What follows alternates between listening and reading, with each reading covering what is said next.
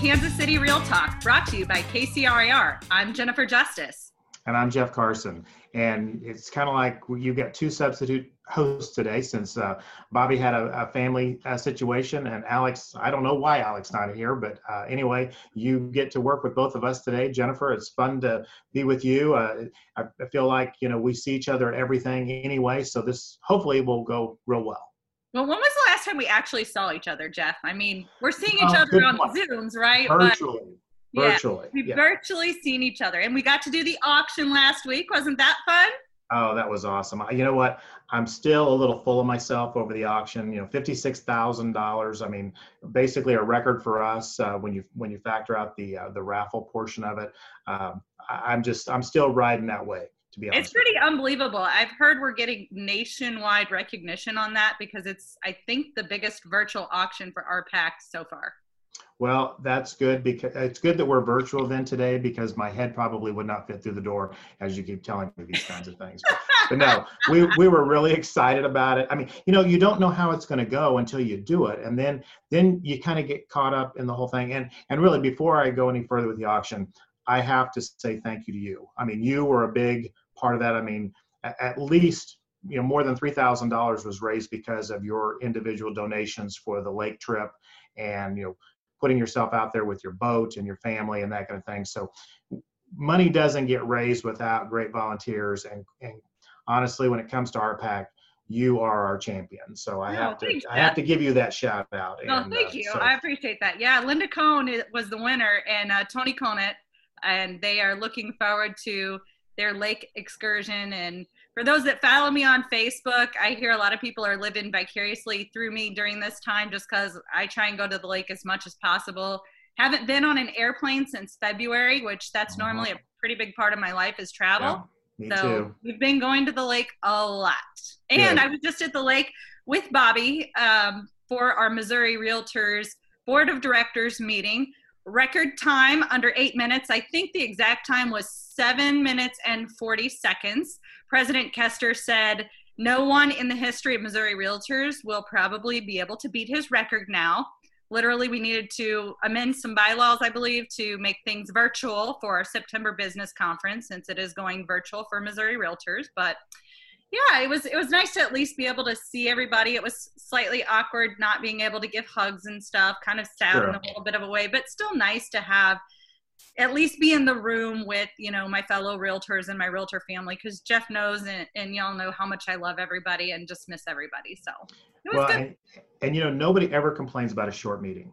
But in that instance, after having been locked up for so long, didn't you want it to go a little longer than 7 minutes? Yeah, I mean, and just to be able to interact a little more, we had to wear a mask, of course, we were in a large room and spread out amongst each other. Sure. I think there was 4 or 5 people to a table. It was at the Lake of the Ozarks, which their restrictions are a little less, I guess, than some places in Missouri. And I know a lot of places in the country, but we couldn't just, you just want to hug your friends. You've missed them. And so it was good, like I said, to be able to see each other in person, but just really missing that personal touch that we don't get much right now. So, well, based on what I see on the news and everything else, I think that bar down at the Ozarks is the place to go. If you want to meet people and hug people and everything else, you got to get in that pool bar. I mean, I don't think there's any restrictions at all down there. There actually still is some restrictions. They still do the social distancing. And in Margaritaville, they had us wearing the mask coming in the lobby. But it was still a good time. And, yeah, nobody does ever complain about a short part of the business meeting. But, it is what it is. We're just all getting through this together. Well, good. How was the tournament yesterday? It was excellent. So I attended Sam Graves' annual fundraiser. Sam Graves for Congress, he did that, and our guest Tony Luetkemeyer actually was there as well. So good. Well, you'll have to ask him about that when we get him on. Yep. And Derek played, Zach played, Greg Coons, and Gary Dirks. Let's see if I said that. They did not do very well. As a matter of fact, I got a really funny video of Zach Brown. He's going to kill me if he hears this, but he went right in the water and I videoed it. Oh, good deal. So I was sitting at Sam Graves' hole, and I was chatting with him and his staff because I didn't play because I'm really bad. Mine definitely would have gone in the water. But I'm watching Zach, and I'm like, okay, that's them across the way there. So I start videoing Zach, and it goes right in the water. We need to get that footage. We can use that for something. He literally texted we will me right roll the after. tape. We'll roll the tape on the next meeting that we have with Zach. And he did. He said, "You better not record me." Of course I did. Of course I did. Well, and hearing about your level of golf play, I think you and I should play. I think we should play because I am terrible. It either goes really well or really bad. Yeah, we're gonna need like a bucket of balls just to get us through 9 holes. So at least if you're playing with me. Pretty much, that's how it happens.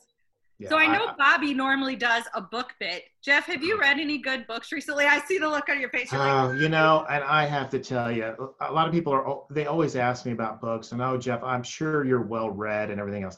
I am not. I'm serious. I guess because of the nature of our work, you know, we deal with drama every day. So when if I can't put it down inside of less than an hour, I don't, you know, I'm a People magazine. I'm a tabloid person, you know, that kind of thing. I'm the least well-read person. I had to read a small, 45-page book. It was for a leadership thing when I was in the leadership at KAR.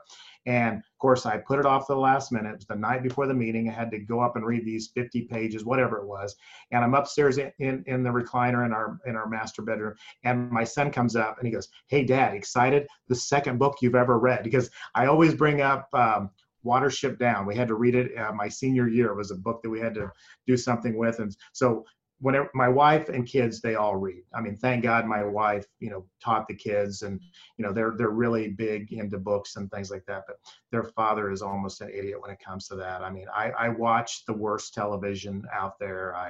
I'm not very schooled. I'm schooled by realtors and the school of hard knocks. So you get to handle the book part. Yes. So my favorite probably book that our audience might be interested in was Darren Hardy's Living Your Best Year Ever. And it's like a top-down, get yourself motivated, how you can be better at life kind of a book. And it's even got a workbook you can order to go with it that's like got how you can set your goals and everything. So, you know, I'm huge on that stuff. And transparency here, I'm not a big reader either, but Living Your Best Year Ever was the best book I've probably ever read. And Darren Hardy is just all around an inspirational person. But my reading has been charters. So I have been reading different constitutional charters for counties and states across the great state of Missouri. And I also read the Johnson County Charter because I was appointed to the Clay County Constitutional Charter Committee by the judges. So I'm trying to do my due diligence for the future of Clay County because we're operating under a government from the early 1900s. So this has been a lot of my reading for the last week. What are the duties of the different office holders like the treasurer, the auditor, the assessor, the clerk? What are these people actually doing? Recorder of deeds, that's another one. Should these positions remain elected? Should they be appointed, which means hired in the real world? You know, so this has been my reading for the last couple of weeks.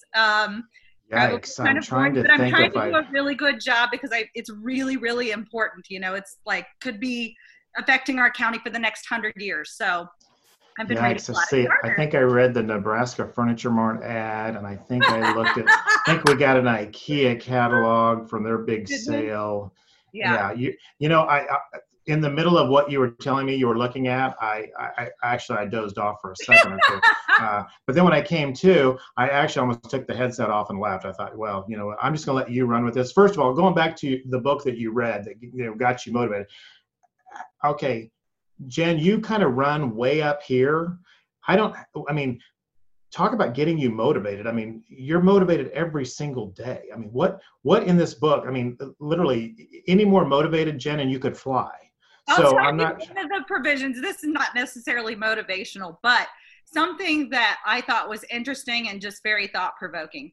So Darren Hardy, before he was married, he had high expectations, similar to myself. Like, yeah, you're talking about setting the bar way up here and your hand is way above your head. And yes, I set the bar high and I like to do things well. And that's kind of an expectation, which some people find it really irritating. But hey, shoot for the stars, you'll land among the moon, right? Like, or shoot for the moon, you'll land among the stars, however you want to say that. But when Darren Hardy was looking for a significant other, his wife, he wrote out 9 pages of stuff that he would like to see in this person. Oh, and so after he wrote out 9 pages of things that he needed in a wife, he then thought, who do I have to become to attract this person? Powerful, right?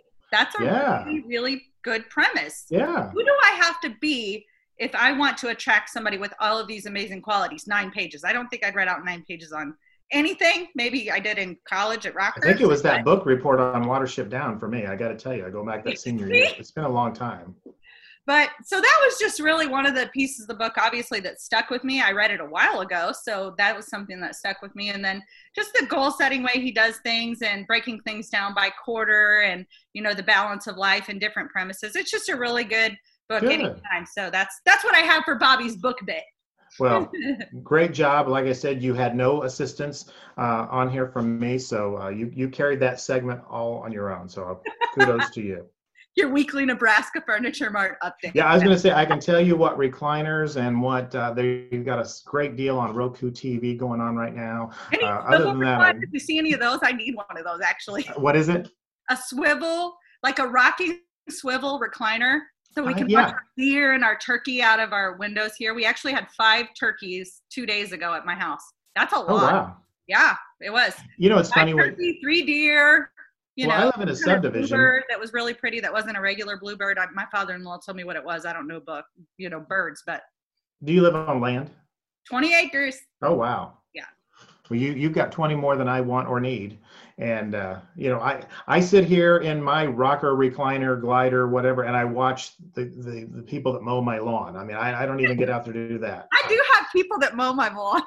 Yeah. I do brush hog some of it, or my husband. I do it sometimes. I brush hog, but mostly my husband brush hogs and takes care of that. But the main manicured part of our lawn, like 3 acres, we actually do have somebody that professionally manicures that part of it. Brush hog. I'm sure that means something. Is that like another animal that runs across your yard or something? Brush hog means like you have a tractor attachment that goes to the back of your tractor, and you can let the grass get pretty tall. Like, I think you could probably let the grass get 4, 6, heck, I don't know. I'm not a real farmer. I just pretend to know what I'm talking about.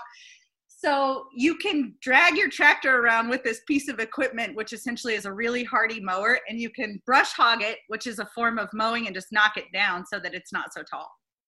Well, I'm sure that means something. I'm kind of like the lady in Green Acres. I'm kind of like the wife, you know. That's kind of me. You can go out and be on your tractor, and I'm going to be, I guess, looking at the Nebraska Furniture ad inside my house. I need that swivel rocker, Jeff. I need that swivel. All right, I'm on it. I am so on it. Yeah. Yeah. Let me know. All right, and next up is Tony Luetkemeyer. Habitat for Humanity of Kansas City has been a partner of KCRAR's for years. You've probably heard about the work they're doing to help provide strength, stability, self-reliance, and shelter for the community. But did you know they also run a secondhand store that benefits their organization? The Habitat for Humanity Restore sells household items from furniture to appliances to building materials like cabinets, doors, windows, and more. All the proceeds from Restore sales support Habitat for Humanity's mission to make sure everyone in the world has a decent place to live. There are 3 main ways you can support Restore and Habitat for Humanity of Kansas City: donating, volunteering, and shopping. If you have a client who's remodeling or fixing up their home to sell, suggest they donate any unneeded items to Restore so they can be used to raise money for Habitat. Or, if they're looking for second-hand items, shopping at the Restore not only supports our community, but also supports building affordable housing around the world. So, if you want to learn more about how to donate and volunteer, or where you can shop, you can visit habitat.org/restores. RESTORES. All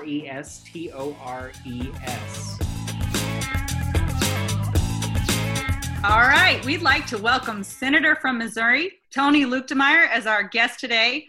Man, Tony, you have just kicked butt and taken names. You rise to the top in everything that you do. And I thank you so much for being on the podcast today. Yeah, well, first of all, thanks for having me. Appreciate all the great conversations I've had with the realtors since I've been in office. You guys have been fantastic to work with in the legislature. I want to dig into something real fun here a little bit first. So yeah, you were a leader at Mizzou, and my co-host, Jeff Carson, also has something kind of fun that he kind of shares with you, and that was that you were the vice president, Jeff, of the student body. Tell us, and Tony, I know you were the president when you were in college, but yeah, you guys share that. Yeah, it's kind of a student, kind of a college nerd thing. Yeah. We want to dig into some of the stuff that you've done, Tony, and some of the fun stuff, because I know that you have a lot of responsibilities and you do a lot of amazing things for the state of Missouri as a senator, but we want to hear about some of the fun stuff because people don't realize that senators, legislators, you guys are real people too. You like to have fun. I was out on the golf course with you yesterday at Sam Graves Golf Tournament. We had a little fun there, but tell us some of the fun stuff and tell us about your student body president days. Yeah, so it's kind of a funny story, actually. When I was running for student government president, that is actually when and how I met my wife. She hates this story, but whenever I was running for student body president, she was running the opposition campaign against me for a guy who actually later ended up being one of my good friends after I won the election. And so that's how we met, actually. She was trying to beat me in the student body president election at Mizzou whenever I was a junior in college. And so that's how we met. I ended up getting elected to that position. It was a great experience just to get to, work with different student groups across the campus, people with very different, diverse perspectives and backgrounds. I grew up in a small town in southeast Missouri called Farmington.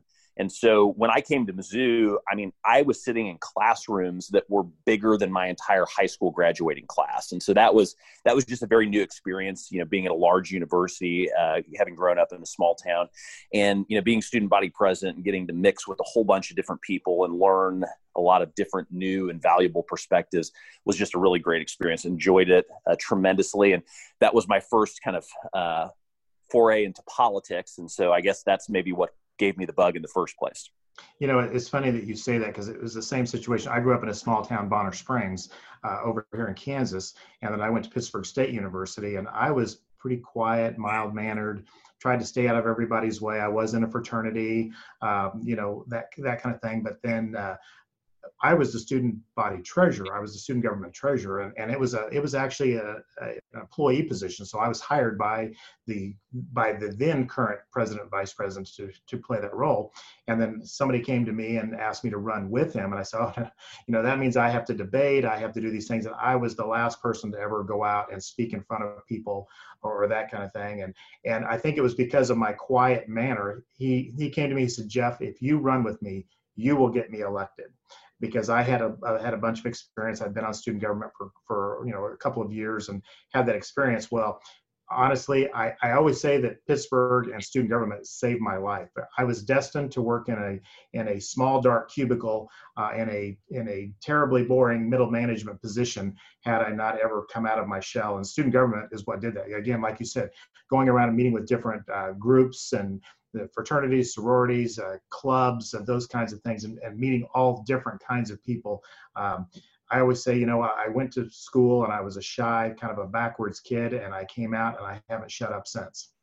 And I just did Delta Sigma Pi. That's a business fraternity. I wasn't student body president or anything at Rockhurst, but I did several things for member recruitment with Delta Sigma Pi, but I was the most goal-oriented member. I remember getting several awards for that because I would set goals for us and help us achieve our goals. So that's what I did at Rockhurst besides get a degree in business and finance, economics, all of that stuff that bores Jeff Carson, my co-host here. He falls asleep when I start talking about that kind of stuff though. So. But gee, shocker, you were motivating people and setting goals for everything. Yeah, shocker.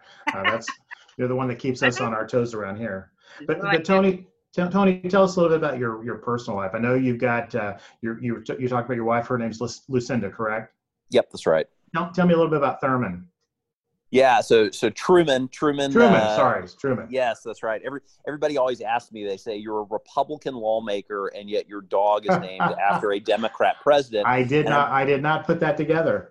Well, I'm always quick to point out that no, in fact, he's not named after the Democrat president. He's named after the Mizzou mascot, Truman the Tiger. So my wife and I were both alums of Mizzou, both for undergraduate and for law school. That's where we both went to law school, and so we bleed black and gold. We love the university tremendously. Anytime I have an excuse to get back to Columbia for homecoming or to go to a football game, you can typically find me there. And so when we got our first dog together, naturally, we named him Truman. He's a golden doodle. If you ever come to the Capitol, one of the distinctions that I have is that I'm the only member of the Senate that brings his dog to the office. And so if you ever come and visit me in the Missouri Capitol, the first person who will likely greet you at the door is going to be Truman the Golden Doodle. I've met Truman. Now that you're saying this story, I've met him when I've come to your office before. That's awesome. Yep. Tony, you're always very welcoming when we come down to Jefferson City, and it's definitely been a different session, different year entirely. We're all learning to adjust to that. So tell us more, Tony. This was an interesting session. It was an interesting session in a lot of different ways. First and foremost, of course, was the same reason that life has been interesting for all of us lately, and that's because of COVID-19. We came in to the session expecting to have a relatively normal 4.5-month session starting in the beginning of January and ending in mid-May. And the session ended up getting interrupted for about an 8-week period. After COVID hit in mid-March, we left earlier than anticipated, and we were out of session but for a week, which I'll talk about in a second, to go back home and, like most everyone else, shelter in place, and we were not in the Capitol building during that time. We did come back for 1 week to pass a supplemental budget. As most of your listeners are probably aware, Missouri, along with the other 49 states, got a significant amount of funding from the federal government to help us with the COVID-19 relief and response efforts. Missouri received several $1 billion from the federal government. And so we were required in the midst of all that to come back and appropriate that money so that the governor could spend it on COVID-related response efforts. We then came back at the very end of session for about the last 3 weeks. We only have one constitutional obligation for the General Assembly, and that is to pass a balanced budget before the end of the legislative session. And so we came back, we passed the budget. As you might imagine, the budget realities looked very different going back into session after COVID hit, because the economy effectively shut down, and so revenues were way down. And so we had to redraft the budget in a very short period of time.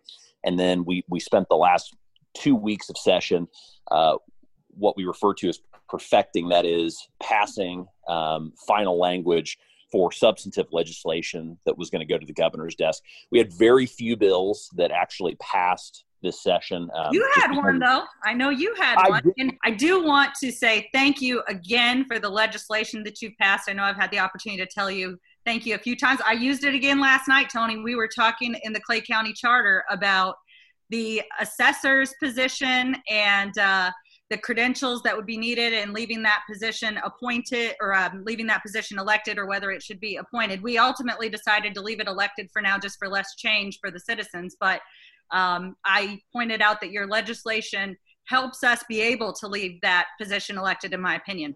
So thank you again. Yeah, absolutely. And yeah, so the bill you're referencing, Senate Bill 676, was one of two pieces of legislation that I passed this session. And that one was really brought about and focused on responding to some of the dramatic increases in real estate assessments that we saw during the 2019 assessment cycle. I mean, we saw it hit dramatically over here on the western side of the state in Kansas City and the surrounding area. But we also saw a lot of abuses occurring over on the St. Louis side of the state. And the basic gist is this: you had people who, whether they were homeowners, whether they were business owners and had commercial properties, I think those properties had not been reassessed for some period of time, even though the assessors are supposed to reassess them at regular intervals every 2 years.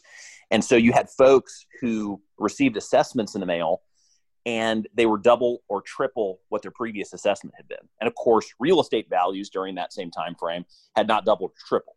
And so it was clear that we needed to put in place some protections for homeowners. And the legislation, as it ultimately passed, was limited just to property for homeowners. It was just residential. It was not expanded to commercial property. But we basically put three provisions in there. The first was, if the property assessment is going to increase by 15% or more, then the homeowner has a right to demand a physical inspection by the assessor. And that's really important because the assessors right now will use data that they have on a computer system, and they will decide what your value of your property is based on comparables in the area, as opposed to actually coming out and assessing the property by doing a physical inspection. So that's an additional protection for a taxpayer if they see a really dramatic assessment that's 15% or more. The second thing that happens if an assessment increases by 15% or more is that the burden of proving the accuracy of the assessment in a later appeal to the Board of Equalization, that burden of proof normally sits with the taxpayer as opposed to the assessor, and that shifts over to the assessor if the assessment's more than 15%. And so in layman's terms, what that means is that if you appeal to the Board of Equalization, normally you as the homeowner have to disprove the accuracy of the assessor's assessment. But now, under the change in Senate Bill 676, if the assessment increases by 15% or more, now the assessor has to come and defend their position and prove that they were correct, as opposed to you, the homeowner, having to disprove their assessment. And so it really kind of flips the table and puts the assessor in the hot seat as opposed to the property owner. And then finally, the last thing that we put in the bill was a provision that ensures that people have adequate notice to file their assessment. So we had a situation in Platte County this year where I had several of my constituents reach out to me because on a Saturday they received an assessment notice in the mail saying that their property taxes were going up, and the deadline to appeal was actually the following Monday, right? So they had a day when they receive a notice on a Saturday, assuming they were actually home to get it out of their mailbox, to turn around and to be able to file that appeal. Obviously, nobody's going to be able to file an appeal in a day. And so what we did is we put an amendment into existing law that says in those counties that have the tighter appeal deadlines, everybody gets 30 days. So now property owners are going to have a reasonable amount of time if they get an assessment to make sure that they can file an appeal and they're not caught off guard like happened to many property owners in Platte County this last cycle. Yeah, well, it sounds like go ahead. It sounds like you made the system way much more fair, and I think that's what I think everybody is okay with increases and things like that. I mean, not everyone, but as long as there's a fair process attached to it. And I think the physical inspection is a real big piece. You know, we see, at least in the Kansas City area, we have so many flippers going around and buying homes in older neighborhoods. And, you know, when they pick up 2 or 3 properties and they take and double the values of these, then, you know, here's the elderly couple that's lived in their home for 50 years, that it's basically essentially the same. It doesn't have granite countertops. It doesn't have all the new luxury flooring and those kinds of things. And to try to compare their house to these flippers that are going through and changing these neighborhoods, it's not a fair process. And that inspection portion, or the inspection piece that you spoke about, makes that process more fair in those situations. Yeah, absolutely. And you raise another good point too, which is something that we worked into the legislation, which is the 15% is only triggered absent improvements to the property. So, you know, in a scenario where somebody builds a house on a vacant lot, obviously the value of that property, because it has a structure on it, is going to increase by more than 15%.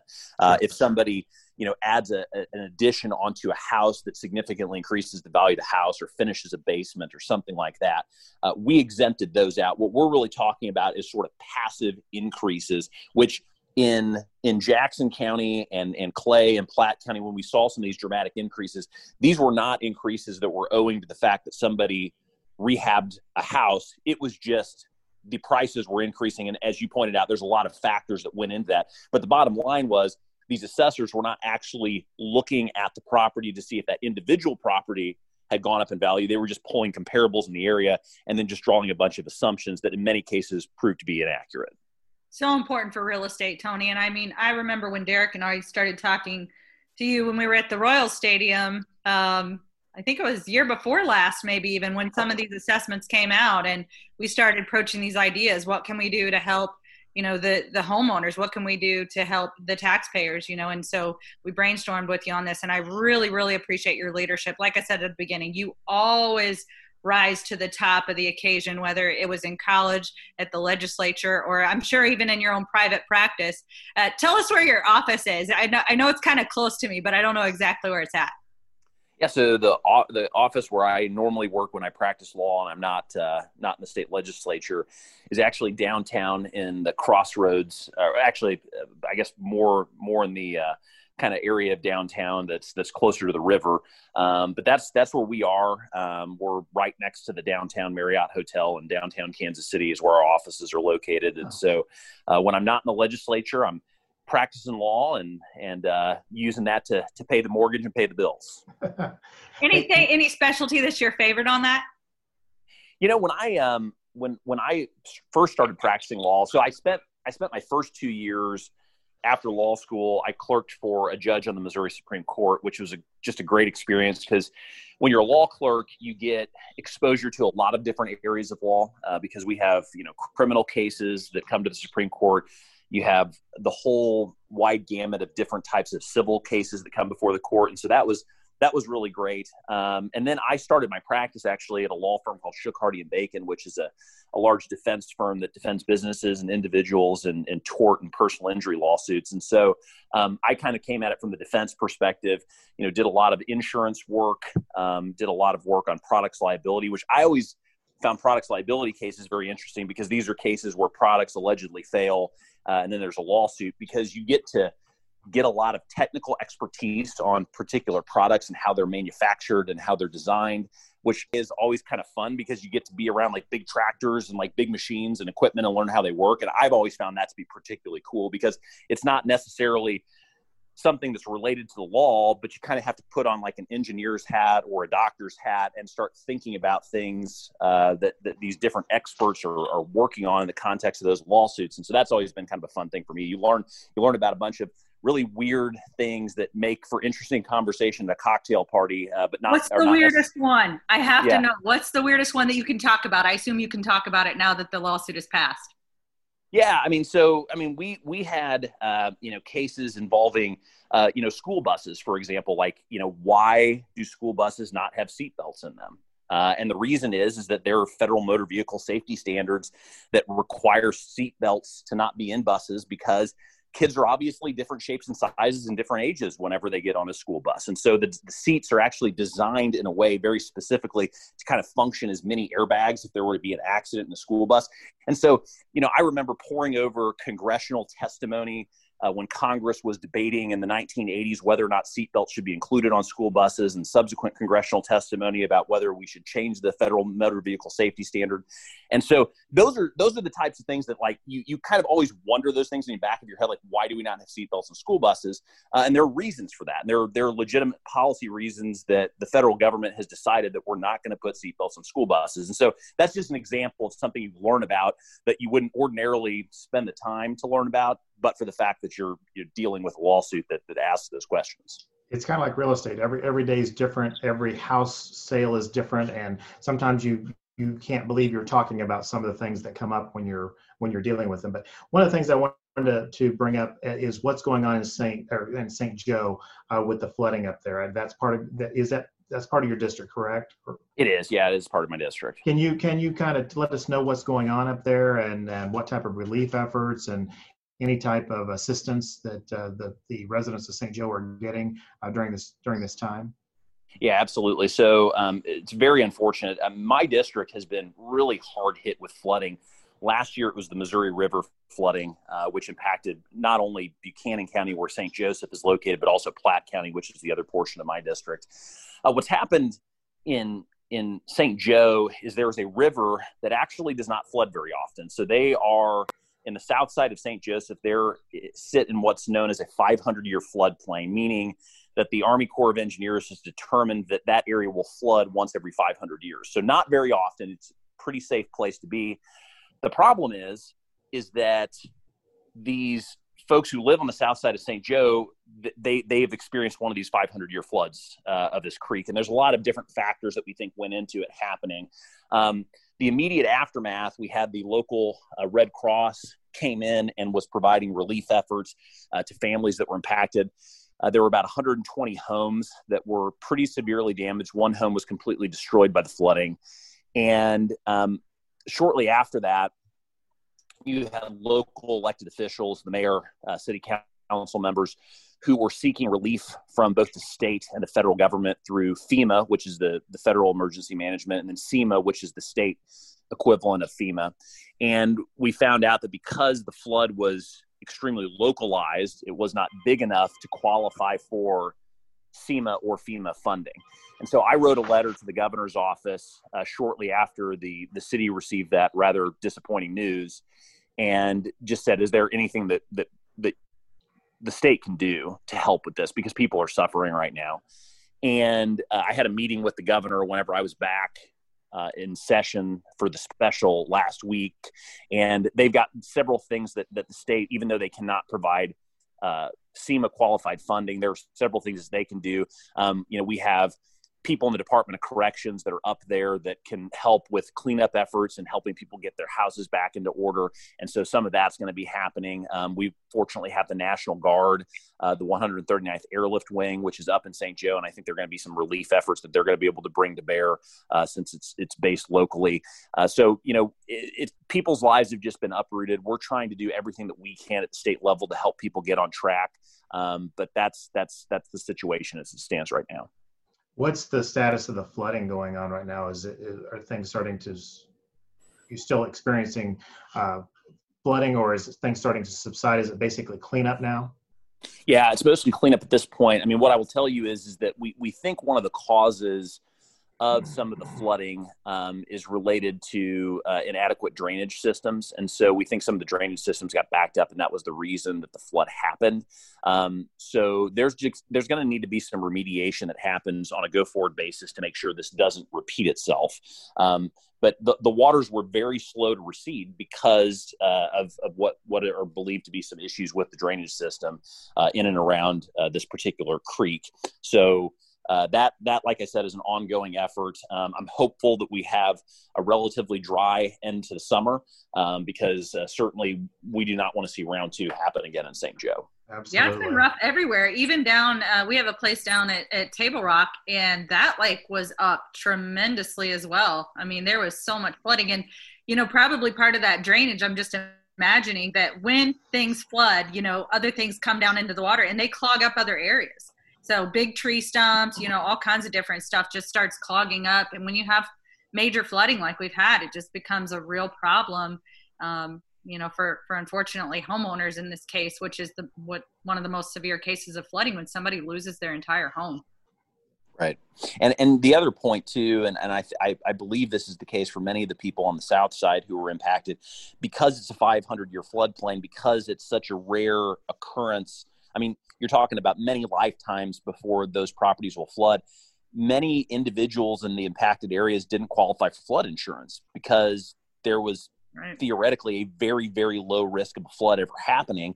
And so many of these people who have been impacted on the south side, they don't have insurance through their homeowners insurance that's going to cover this. And so that makes it even more devastating because you're trying to rebuild your life and you don't have that protection of having a homeowner's policy that has a flooding rider attached to it so that you can get yourself back on your feet.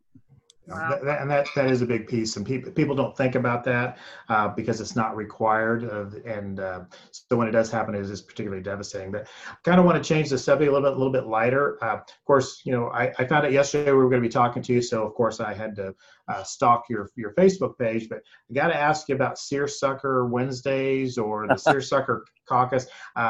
Everybody that knows me knows I love my seersucker suit, love any opportunity I have to break out seersucker.